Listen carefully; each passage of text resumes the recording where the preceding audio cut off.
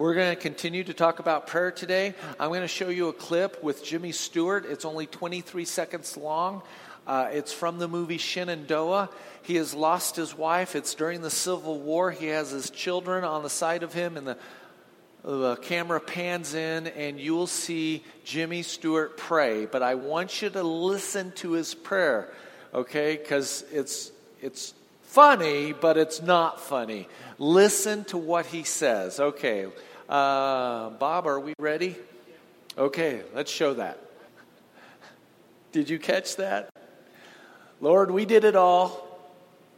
We cooked it, we harvested it, we planted it, we tilled this ground, and we did it by the sweat of our brow, and we begrudgingly thank you. Amen.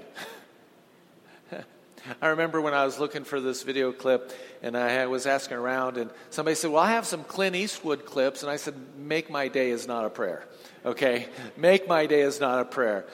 We laugh at Jimmy Stewart, but I do believe that our own, catch this, self-sufficiency really messes with our prayer life. And today's message is going to address that a bit. So I hope you have your Bibles. Turn to Matthew chapter 6. We've been going through the Sermon on the Mount. We're in chapter 6.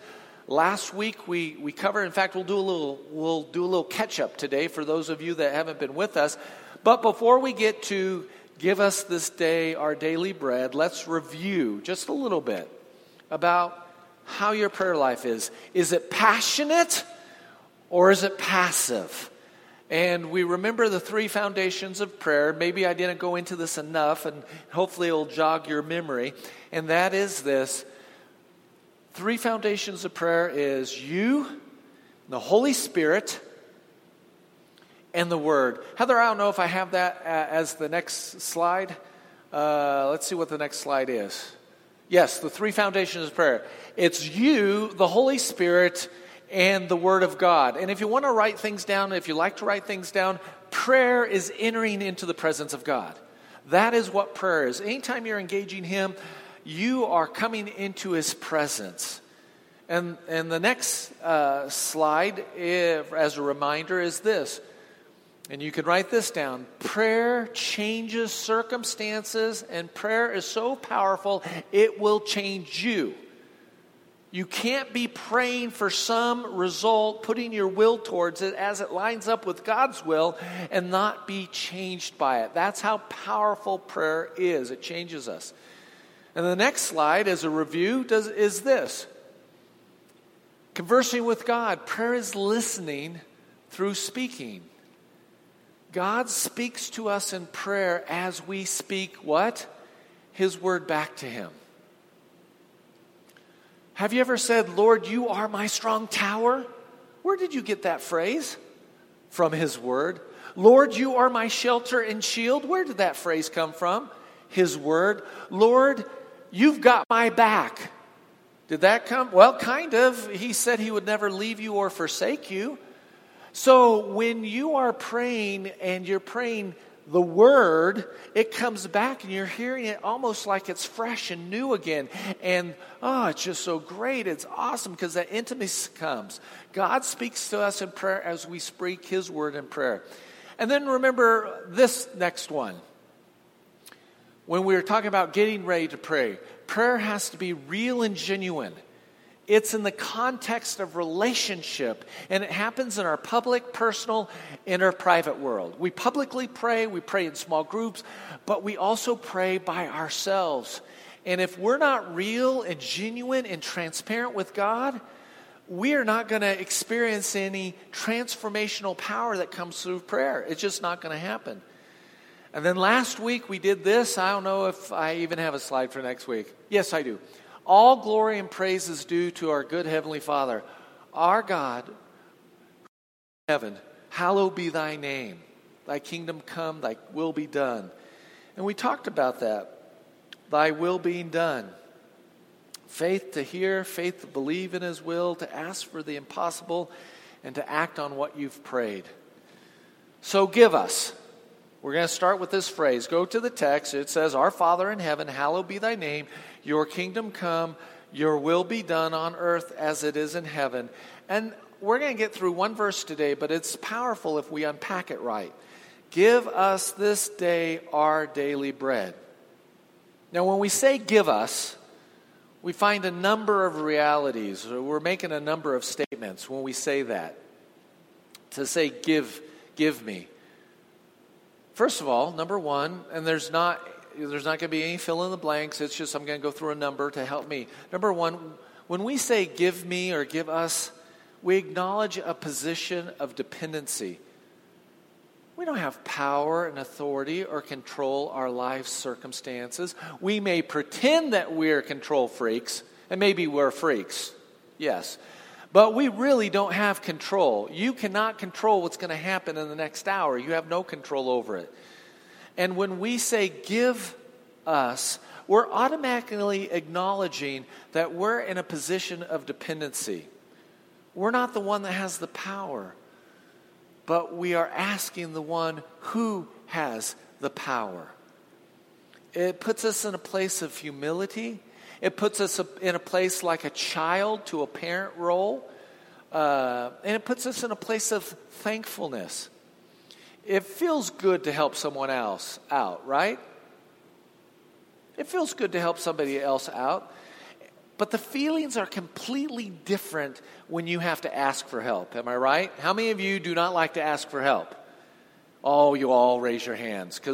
Why? Because we're like Jimmy Stewart. We're self-sufficient. We think that if we ask, give me, help me, do anything for me, God, that somehow we are weak, we're inadequate, we don't measure up. How dare we break the American dream that we're not self-sufficient cowboys on the range, right? And there's a whole different set of feelings that come when we ask, God, I am being put in this position of dependency on you. Would you begrudge your 3-year-old if they were hungry and they came in and asked for an apple? Would you say, how dare you ask me? Or would a good parent do what? Gladly give. They're happy. We're at the grace and mercy of God, and by saying, give me, catch this. This is a mental thing for us, because we're all mental. It's not selfishness. You've been taught your whole life, if you say give me, that somehow there's a selfish connotation to that. Well, I shouldn't have to ask for you to give me. No. That has no connotation here. It is not selfish for you to ask God. He wants to be asked. He is the good Father. He wants to be asked. And so, by saying, give me, we're saying, I'm coming to you, Lord. I'm coming to you. Number 2, on give me, it's realizing where our gifts come from, who meets our needs and grants so many of our desires. The book of James says it this way: every good thing given and every perfect gift is from above, coming down from the Father of lights. And James goes on and says later on in that epistle, he says, you don't have because you don't ask. You don't have because you don't ask. By saying give me, number 3, the source who gives us our good gifts meets our needs, and it's not yourself. It's not your wallet. It's not your talent. It's not your job. It's not your health. It's not your spouse. It's not your kids. It's not your IQ. It's not your social standing. Or like Jimmy Stewart, it's not because he tilled the land. God equips us and gives us through those things, but He is the source of them. You get blessed all the time in different ways, right? The source of that blessing is always the Lord, but it may come through a different channel. And sometimes we get carried away, especially if we're rich and we're smart and we're talented and we've been able to make a really good mark on this world, that somehow it was because we're so bright, we're so awesome, by just saying, God, give us, you're acknowledging that you're not the source of your own blessing. Number 4, by saying, give me, it reflects the confidence to be straightforward and to ask and to put it on the table. I've got to go through some counseling classes. I've got to go through some counseling seminars. And there's a word out there that gets confused with aggressiveness, but it's the word assertiveness. And assertiveness means that you feel so confident in the relationship that you're talking about that you feel safe to say, I want this. It's being able to express your desires, being able to say, give me. And that's a trait that healthy couples have. When a husband and wife can say, give me, or at least they have the ability to ask for it, it means that it's a healthy situation. So if you don't speak up, then you'll usually try to manipulate to get what you want instead of just asking for it. Do you see that? That you know couples that are passive aggressive and manipulative, and instead of just asking for what they want, they go about it in a really bad way. A baby doesn't have to ask, its needs are provided for. But as children mature, mom and dad want the child to be able to communicate and express their needs, right? Yes. Now, when my children were little, and it was Christmas time, based on living with them, I knew what to get them. Or, let's be honest, Tammy knew what to get them, right? And as they get older and they grow and we have an empty nest and they've flown away and it's Christmas time, we don't live with them. We don't know what they need. So we call and we say, what would you like for Christmas? And if they don't say, this is what I would like, you know what they're going to get? Something stupid from dad. That's going to be regifted and not even in their house a month later, right? Because they've learned, I need to ask. And it's not selfish to ask. It's okay to say, give me. Now here's probably the best thing about give me. Give me makes you examine what you're about to ask for. You examine what you're going to ask for. You have to put things in priority. Face to face with your request. So what are you going to ask for? In fact, if we had the time, it would be really cool to do this. You can do this at home on your own. I don't know how long it would take you, but you could do it. Ask God for 1,000 things. Write out 1,000, God, give me, give me, give me, give me, give me. It sounds selfish, right? It's not. Ask. But then do the top 100 out of that 1,000. Then out of the top 100, do the top 10. And then out of the top 10, boil down to 1. And you'll find out that as you ask for God for things or stuff or emotions or whatever, it starts to reveal what? I'm pointing at it. What does it start revealing? Your heart. It starts revealing your heart. A lot of thought and it has to go into that, to list that one thing that you would ask God for. And give us is plural, like the rest of the model prayer. Nowhere in the model prayer does it say pray for your neighbor, except for in the sense of us. You pray for yourself and you pray for your neighbor. And who's your neighbor? Everyone. Pray for everyone. And so here's the fill in the blank. It took me a long time to get there. Heather, if you can throw this up.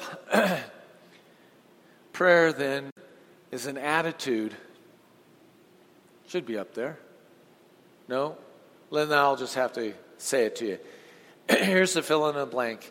Prayer is an attitude of daily dependence on Him.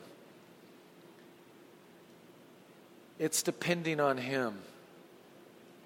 You know, the church that got slammed by Jesus in the book of Revelation was the church of Laodicea, because they said, I'm rich and I don't need you. I don't need anything.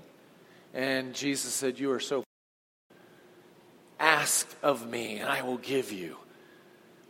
But they had this idea that they were rich.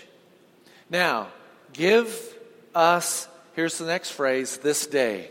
Now, this day it means 24 hours. It's the period that you and I are alive in right now. ask about everything that is scheduled today. A walk, a lunch, a trip to the store, a confrontation you're going to have, a trial that you're in. Whatever it is, we're talking about this day. Not tomorrow's problems, but today. We don't worry about tomorrow. Do you know God knows which day of the month your cupboards are going to be empty? He knows everything that's going to happen. So we don't have to worry about tomorrow. He said in this model prayer that we need to be asking the Lord about today. Give us this day continues to reflect this dependency on God for the moment and not our self-sufficiency. Christians, hope isn't in tomorrow, but hope is in the God of today, who happens to have tomorrow in his hand. Did you catch that? Hope isn't in tomorrow. Non-Christians have no hope except for in tomorrow. I hope tomorrow's better. I hope next week is better. I hope I get a better job. I hope I get a better wife. I hope I get better kids. I hope. Always in the future. Our hope is in today. Give us this day our daily bread.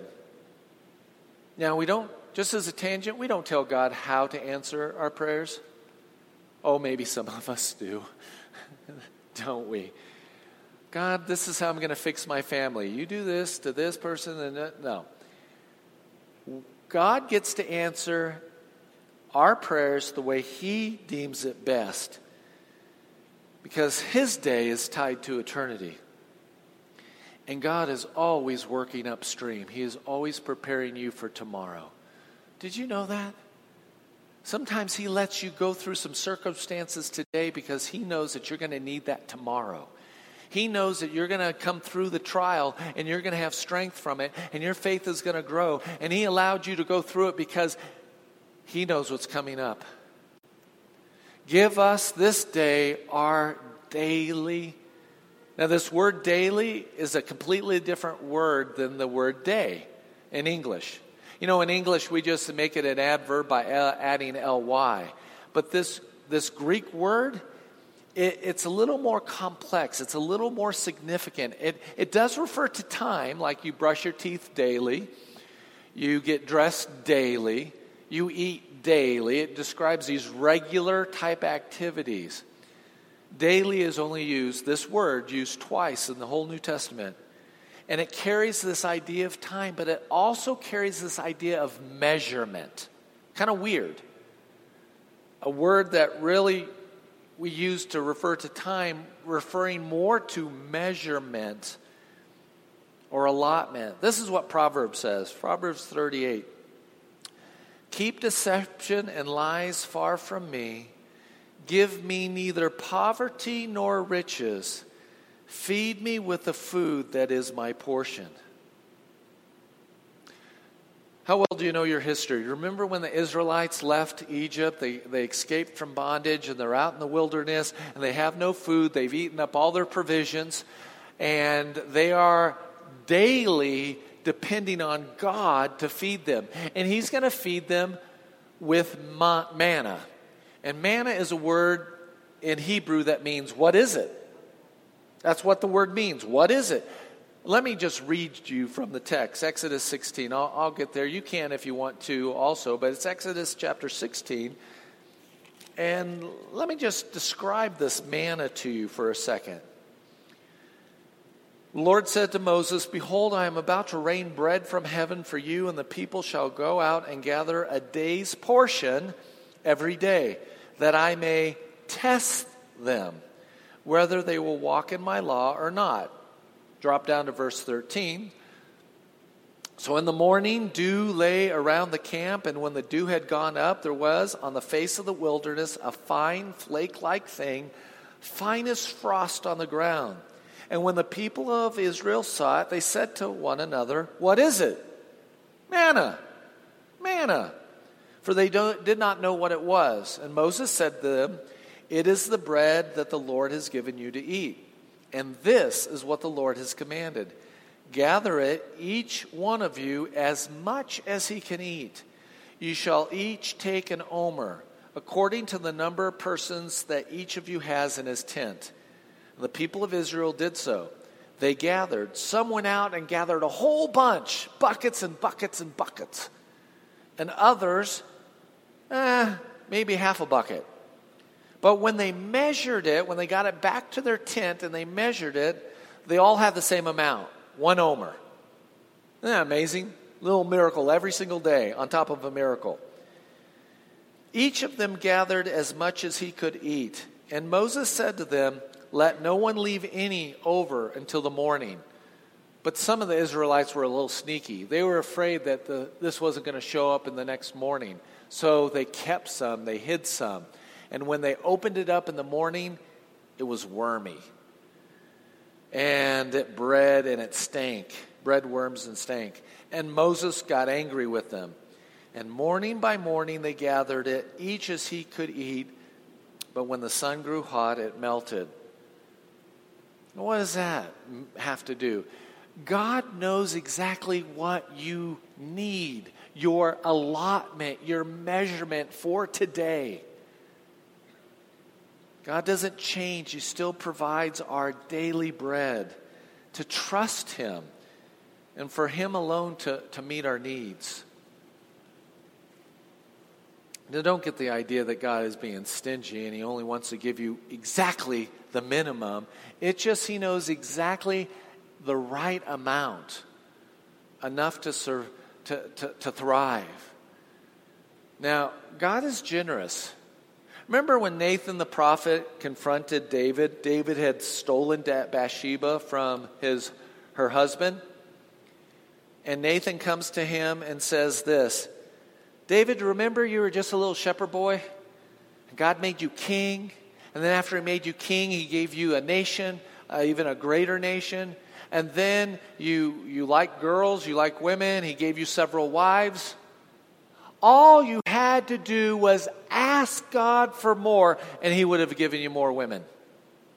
But because you have done this, some bad things are coming your way. Don't take matters into your own hands, but ask. It's the right amount that He's going to give you. And give us this day our daily bread. Bread's a metaphor that represents all the things that we need. It's much wider than food or even physical stuff. And in my hands is the little brochure from Tammy's grandma's funeral. This is Tammy's grandma. Nowhere on this piece of paper does it say anything about stuff. But most of the times when we ask God, it's always about what? Stuff. Stuff's not that important. Man will not live or cannot live on bread alone, but by what? By every word that proceeds from the mouth of God. So when we ask for our daily bread, it's much wider than physical bread, physical stuff. Even non-Christians do not put stuff in funeral notices because they know it doesn't matter. Stuff doesn't matter. And I will tell you this, it's more difficult to pray for your physical stuff when your pantry is full. You pray differently when your pantry's empty. Am I right? Yeah. But what about your emotional needs? Do you ever pray about your emotional needs? Do you ever ask God to meet those for today? What emotional needs do we have, Rob? Needs that have to do with purpose and value and companionship and acceptance and maturity. Does God see my hurts? Does God see the road before me? Does He care? Am I willing to let Him in to heal me emotionally? Where am I seeking value from? Is it my bank account? Is it trying to please other people? Do I feel more like Shamu sometimes, jumping through hoops to get a bucket of approval so that my family or my coworkers or my neighbors will love me? Can we pray about those things? Is God wanting to supply that daily bread? And what spiritual needs do we have? Wisdom and knowledge in Christ, obedience, We need to understand forgiveness. We need to give forgiveness. We need to change our character by this process that He comes in and lives in us. Man, there's that attitude of worship and service and joy. All those are spiritual attributes. But our greatest needs are not physical. So, what would give us this day our daily bread sound like if we were praying? Just like last week, let's pretend that it's Monday morning and we're going to pray. Now, I wrote the words, but you can pray along as if you sang. Number one, though, remember, we need help. We're in a place of humility and a place of dependency. Number two, we're asking for today in real time, in today's events. Number three, we're asking about that what is needed that reflects the real need in our heart. And we're asking about a physical and emotional and spiritual needs for ourselves and others. So what does that look like? Here's some starters. Father, help me today to find your peace in my life. Things seem to be out of control. I need you. How about this? Lord, I ask for strength today. I am to hear from the doctor, and I will stand on your promise of love for me. How about this? I ask that you would guide my thoughts today. Help my ears to hear your voice. I feel as if I haven't heard from you in a long time. I feel disconnected. Can we talk about our emotions to God like that? That I feel that way? Absolutely. I feel disconnected today. Tune my heart. Father, give me sunshine today as I fight discouragement. And if the sun doesn't come out, let me look for a person that you will put across my path that will be like sunshine. Lord, help my attitude at work. I feel so valueless. Let me see how much you value me. Jesus, I'm running out of money. Will you shrink my grocery bill? May everything I buy at the grocery store be on sale today. Stretch those 2 loaves and 5 fish, or 5 fish and 2 loaves. You do the math. I trust in you. Father, I ask for healing for my friend at church. Let today be a good day for her. Let her have rest from the battle. Sometimes you just want a break. You're in the battle, and you just want a break. That's what we're asking for this person. And you can ask it for yourself. I just need a break today. Give me a respite, Lord, of your peace. Refresh her like only you can. Fill her with your presence. Lord, would you provide comfort for the family that has lost a loved one? Give me an opportunity today to bless them. Oh, Jesus, guard my mouth today. You always provide a way of escape. Let me see it. Let me look for the off-ramp. I need a big flashing sign today because I'm grumpy. Can you pray that? Yes, you can. That's part of give me this day daily bread. Father, I need your ability to forgive those that hurt me. Help me see them the way you see them. Lord, my critical spirit is damaging my children. Forgive me. May your grace cover them for what I said in anger. Teach me a better way of expressing myself. Can you be that bold and honest and genuine with God? Yes. Thank you for my job today. Help me to appreciate, to work hard as unto you. Help me to see it as a way to bless me. So give us this day our daily bread. It's a word from the Lord. God is good and righteous and safe, and we can ask Him, and what we ask Him reveals what's going on in our heart. But maybe you haven't asked the most important question, and that is, Lord, do you want to save me? We always assume everybody that we run into that goes to a Christian event knows Jesus. But maybe you don't, and maybe that's the question that you have to ask. Lord, will you save me? Will you give me salvation? And he is more than willing to do that because he loves you. I know this is a weird way of doing sermons for this prayer, that we're doing some examples and then re-looking at it. But I don't want prayer to be something that you think that only saints do, or that you're doing it wrong, or that you can't do it anywhere you're at. God wants you so bad to find that corner and just pour your heart out to him. Now, we're about to come into a time of communion, and a lot of people use time of communion. And sometimes I wish communion would last an hour, sometimes because we're just starting to get into the presence of him, and suddenly it's over. Am I right? And yet, okay, but you can do that daily. Coming into his presence, it is not selfish to ask him, but ask him the things that reflect your heart, and then he'll deal with it. As that bread comes around, you're invited to take it. You can hold it for as long as you want until you're ready. And that juice that represents the blood, it's going to come. And when you are ready in your spirit, you're ready to listen. You're ready to talk. And sometimes your prayer can be as simple as, Lord, help me. Help me. Or, Lord, I miss you. I don't know where you're at. I seem to have wandered off in my own little kingdom. Or maybe it's just a time of reflection of, oh, thank you, Jesus. Thank you, Jesus. And all these blessings come to mind. Let me pray over our communion.